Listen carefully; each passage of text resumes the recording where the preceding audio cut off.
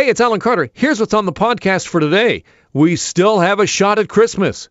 New guidelines for Ontario testing centers and a TDSB mom's frustration. All of that is coming up. Let's get to it. New guidelines, but the same old plan remains. And that plan is make it up as we go along. Certainly that has got the feeling. That is the feeling that it has today, as the province announces that no longer can you just go for a test. Yesterday we said go for a test for the last number of months. We said you want Premier Ford up there. You want a test? Go get a test. And now after several weeks of people lining up in crazy lineups, we have a change. We're going to dig into that today. There's those numbers 409. Don't freak out about the numbers. Don't get too wigged out about the numbers. Here's the number that's the real concern. I keep pointing this out day after day. Here's your test number, 30,600. But more importantly, your pending number is 53,800. An incredible gap has now opened up between the tests that we are able to perform and those that are pending, and therefore all of those people that have been in lines, in those long lines throughout the province for the past couple of days, they are all still waiting. And now, finally, some sanity and an announcement from the province of a change in the guidelines. Of course, Doug Ford is with his update right now. What is Doug up? What's he saying? What's Doug saying right now? Restrictions, things like national pharmacare, national childcare. Premier Legault already said he's not interested in That's that. a question there. Are you interested in those programs, and how do you feel? Yeah, it looks like Brian Lilly. Yeah, we're going to get back to that. We're going to get back to that. We're going to dig into what Doug's got to say, because the thing with the Doug Ford press conferences, if you're a regular viewer like I am, don't miss it. I just can't. It's my favorite show. The prepared remarks are not nearly as entertaining. Not nearly as entertaining as the Q&A. And often it's Randy Rath from CHCH, my former office mate when I was the Queen's Park Bureau Chief. I shared an office with Randy. You got to be kidding me. I know, it was not easy. And Randy's got this way to just ask kind of softball-y questions to the Premier, and it just sets Doug off, and away he goes. I mean, recently this is a lot of the clips that you'll hear me play from Doug when Doug talks. It's in response to actual questions from Randy, like about the car show where the Premier went just completely off. And, of course, what did he go off on yesterday? He went off on Health Canada, didn't he? Yeah. That is weak. Yeah, weak Health Canada. Where's our saliva testing? Where's our antigen testing? Where is it? Don't look at me, says the Premier when he talks about the giant lines, when asked about the giant lines. We're doing a great job. Here are these effective immediately, new guidelines. As I say, same old plan. Effective immediately, Ontarians should only seek testing at assessment centers if you are showing a symptom, have been exposed to a confirmed case as informed by Public Health or the COVID Alert app, a resident or work in a setting that has a COVID outbreak as identified and informed by Public Health, and eligible for testing as part of a targeted testing initiative by the Ministry of Health or the Ministry of Long-Term Care. In other words, unless you have been directed to be here in this lineup for a test, sir, you can go home. You don't need to be here, because as we heard from the Prime Minister in that nationally televised address, you can go home because Thanksgiving is canceled. But it's not all bad. Thanksgiving, unlikely, said the Prime Minister, but we can all... We still have a shot at Christmas. Yes, we can all... I think that's the headline. Is it not? But we still have a shot at Christmas. You take to the nation's airwaves, you bamboozle the private broadcasters into giving you free airtime. And what do you got to say? But we still have a shot at Christmas. We still got a shot. That is weak. Yeah, it is some weak sauce right there. You know, don't worry about it. We can call them saucy nugs or trash. Because Thanksgiving, you don't want to go. Thanksgiving, it's too early in Canada anyway. It is. The time is wrong. There's not near enough football on TV. It's just, you know what? We're doing you a favor. We're doing you a favor. And then there are those of us who, when we think about Christmas and you think, well, we still got a shot at Christmas, there's two ways of thinking about having a shot at Christmas. We got a shot at having to get together with your family and have those awkward conversations and have to look just absolutely thrilled when you open that weird knick-knack that, your aunt got you. Or we have a shot at canceling all of that altogether. We got a shot at that. All I'm hearing is crickets. That is Doug Ford yesterday. All I'm hearing is crickets. That was him complaining about Health Canada. And and we're going to get to Doug Ford and what he's got to say today in his question and answer. But yesterday, as he's going off at Health Canada, talking about crickets, keep in mind, this is a government that said a long time ago, months ago, we got a plan. Oh, yeah, we have. Oh, the plan? The fall plan? We got it right here. I got it. Oh, it's here. I got it. It's in my pocket. I'll let you see it when we need to unveil it. I got it right here. And then the numbers start going up. The lines get longer. And in the House, the opposition says, hey, how about that plan? And the government says, stand by. It is imminent. We're going to release the plan any moment now. And then a day or so goes by. And it's like, where's your plan? And I say, we're going to release it tomorrow. Tomorrow the plan comes. And then what happens? When the day comes, they outline it. Here's some 6 priorities that we have. We'll get back to you with the details on the plan later. What? It's like the government is saying you just can't handle it. You can't handle the truth. That's what Doug Ford is saying to you. You want the truth? You can't handle the truth. You can't handle it. No truth handler, you. No. Bah, I deride your truth handling abilities. All right, Sideshow Bob, settle down. And then yesterday, what did the government announce? The government comes out, Doug Ford says, up to 60 pharmacies, as of Friday, will be able to begin testing, asymptomatic testing. And then we do some calling around because, that's what you do in the journalism business. You call around, and what do we find? Vast majority of those pharmacies that are listed on the government release was, I don't know what you're talking about. Or we're not going to be ready. Oh, we don't have the training for that. Like, that was the actual answer from the pharmacies on the government release. Talk about rich. Talk about ironic. That is a truth that I can't handle right there. I can't handle it. I guess there's only one thing to do, and that is to sit back and just hope that we have a shot that Christmas is canceled too. But we still have a shot at Christmas. Chaos continues to reign in the school system. If you have kids in school, you are likely doing exactly what I'm doing, and that's keeping your fingers crossed that they don't close the schools down.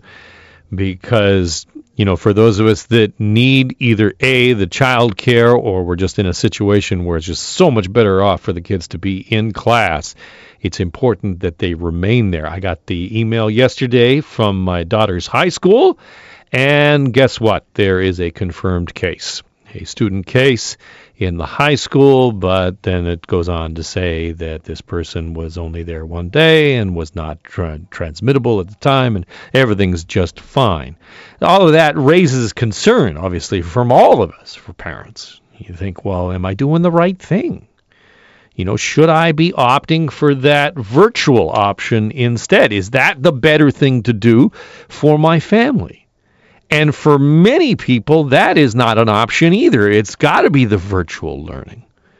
And parents in Toronto especially are struggling now because in some cases that virtual learning is not even underway yet. And here we are in late September. Jackie is a parent of 2 kids in the TDSB, joins me on the line. Hi, Jackie. How are you today? Hi, good afternoon. Thank you for taking my call. Are you, I understand you're a little frustrated. What's going on with your son? So, yes, we opted to have my son stay at home for virtual learning. We thought we were doing the right thing when we signed him over onto virtual learning, only to find out as of today's date being Thursday, the 24th of September, we still have not been assigned a teacher. We've received emails from the board, and the emails indicated that if we hadn't received a teacher by today, that we should call the number. However, each time I've called that number, I get no contact. I've left messages, I've emailed. I've never had a person call me back. So at this point, my son has been sitting home in grade 10 and has no education, and I'm concerned about the delay. The TDSB had said previously that even if there was no teacher, there would be some kind of self-directed learning that kids could take part in. Have you been able to access that? We have not. We've received no link whatsoever from anyone. My son goes on, including myself, daily to see if there's any new updates. And we, as of almost 30 minutes ago, we still have no new information. This has got to be so frustrating, not only for your son, but for yourself as well.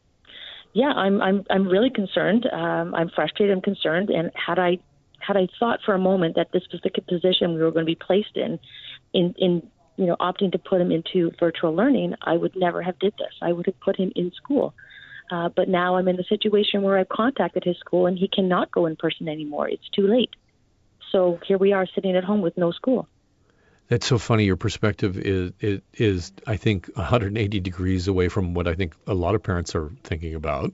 And then they're thinking, I should have picked that virtual option.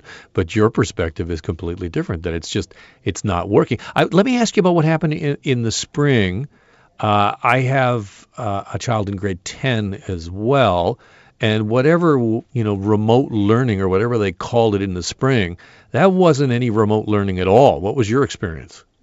I have 2 different children, and I can tell you that it was all dependent upon the teacher. So some teachers were good, other teachers were just non-existent. They just weren't present at all.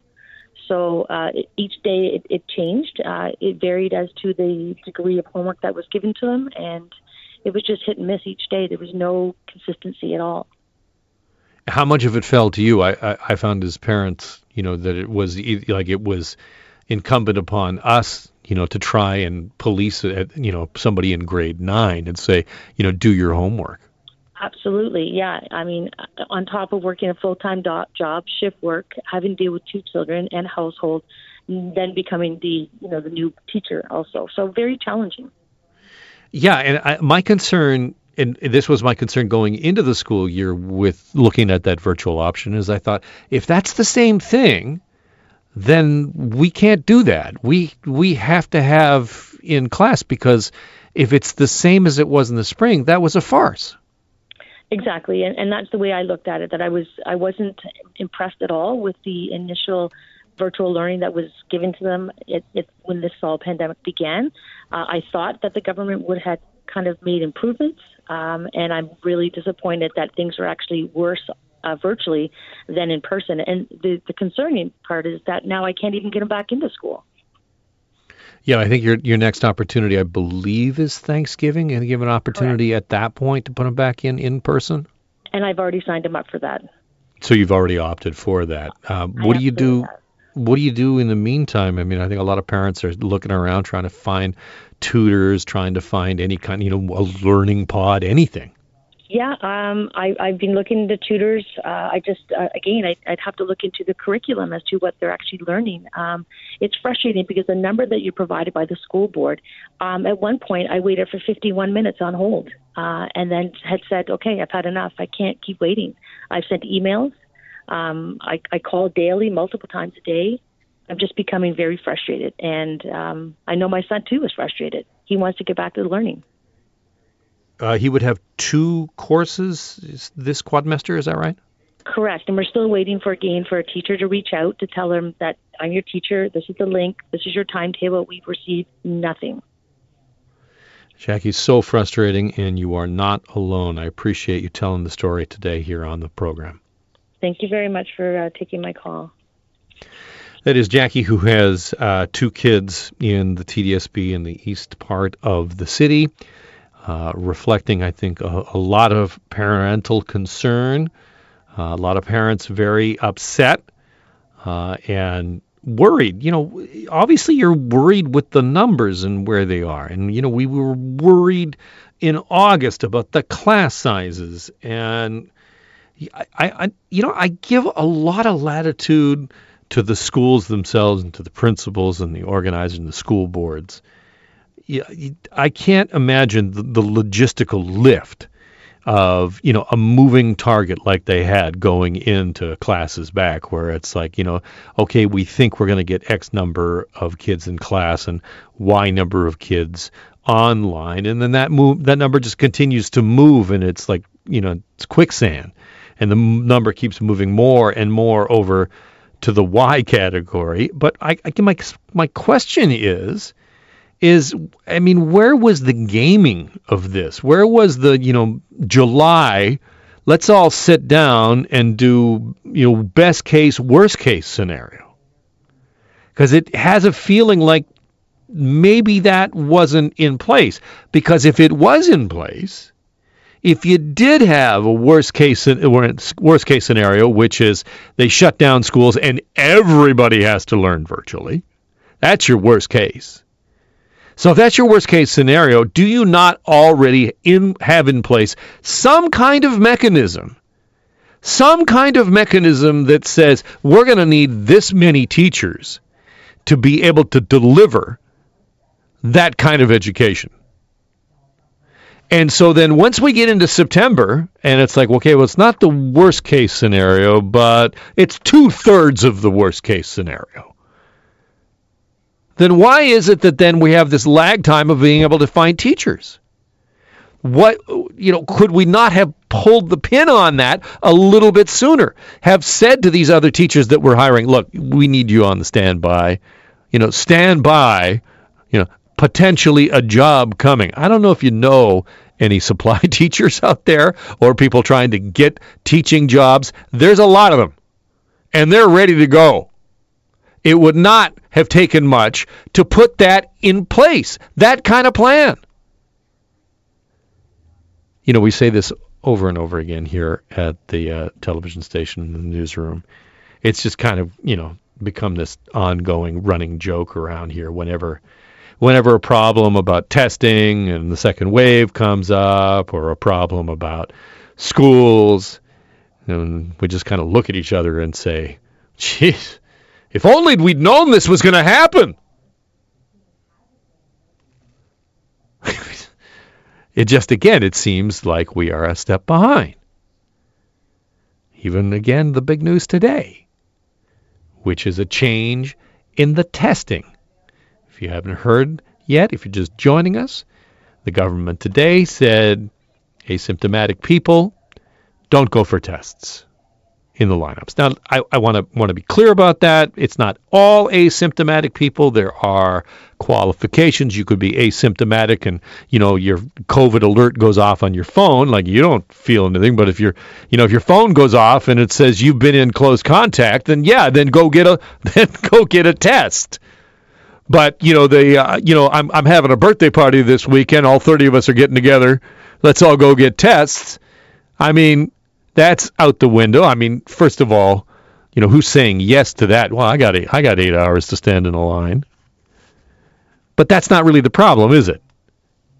Where we have the problem is with this wide open symptom list, especially for kids. Yeah, I say to my son, whatever you do, don't sneeze in class. Whatever you do, if If the teacher asks you at any point, are you okay? Like, I am. Man, I'm right as rain. I have never felt better. That is your answer every single time. Because the list is so long, a runny nose, and I've told this story before. I have an acquaintance, and this precise thing happened to her. Her son is in elementary school, sneezes. Teacher says, is your nose running?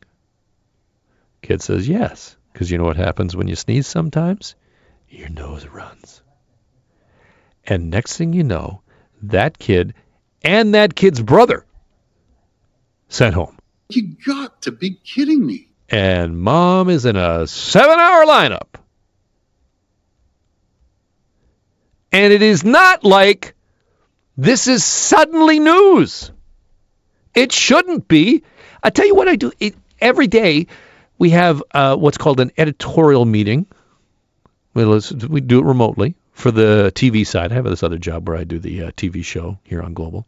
So every morning we all get together on the call and we discuss what are we going to do? Like, what do we think we're going to cover that day? Where are we going to put our resources? You know, the television cameras. Where are we going to place the live truck for 5:30 that night?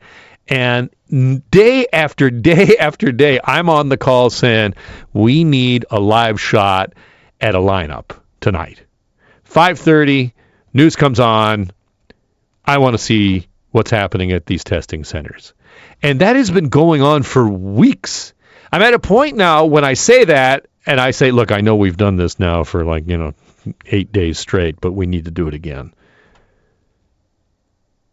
And after all of that, it seems from the premier, from what he said today, that it was like, well, last night, I asked some hard questions of the medical officials, and now we have this change. A step behind. Time and time again. I guess the only really good news from all of it is that we still have a shot at Christmas. Right, Justin? But we still have a shot at Christmas. Thank you. Took him a little while to, come out of the cottage and deliver that line. Still got a shot at Christmas. That's the podcast for today. Don't forget to catch the Alan Carter Show weekdays starting at noon.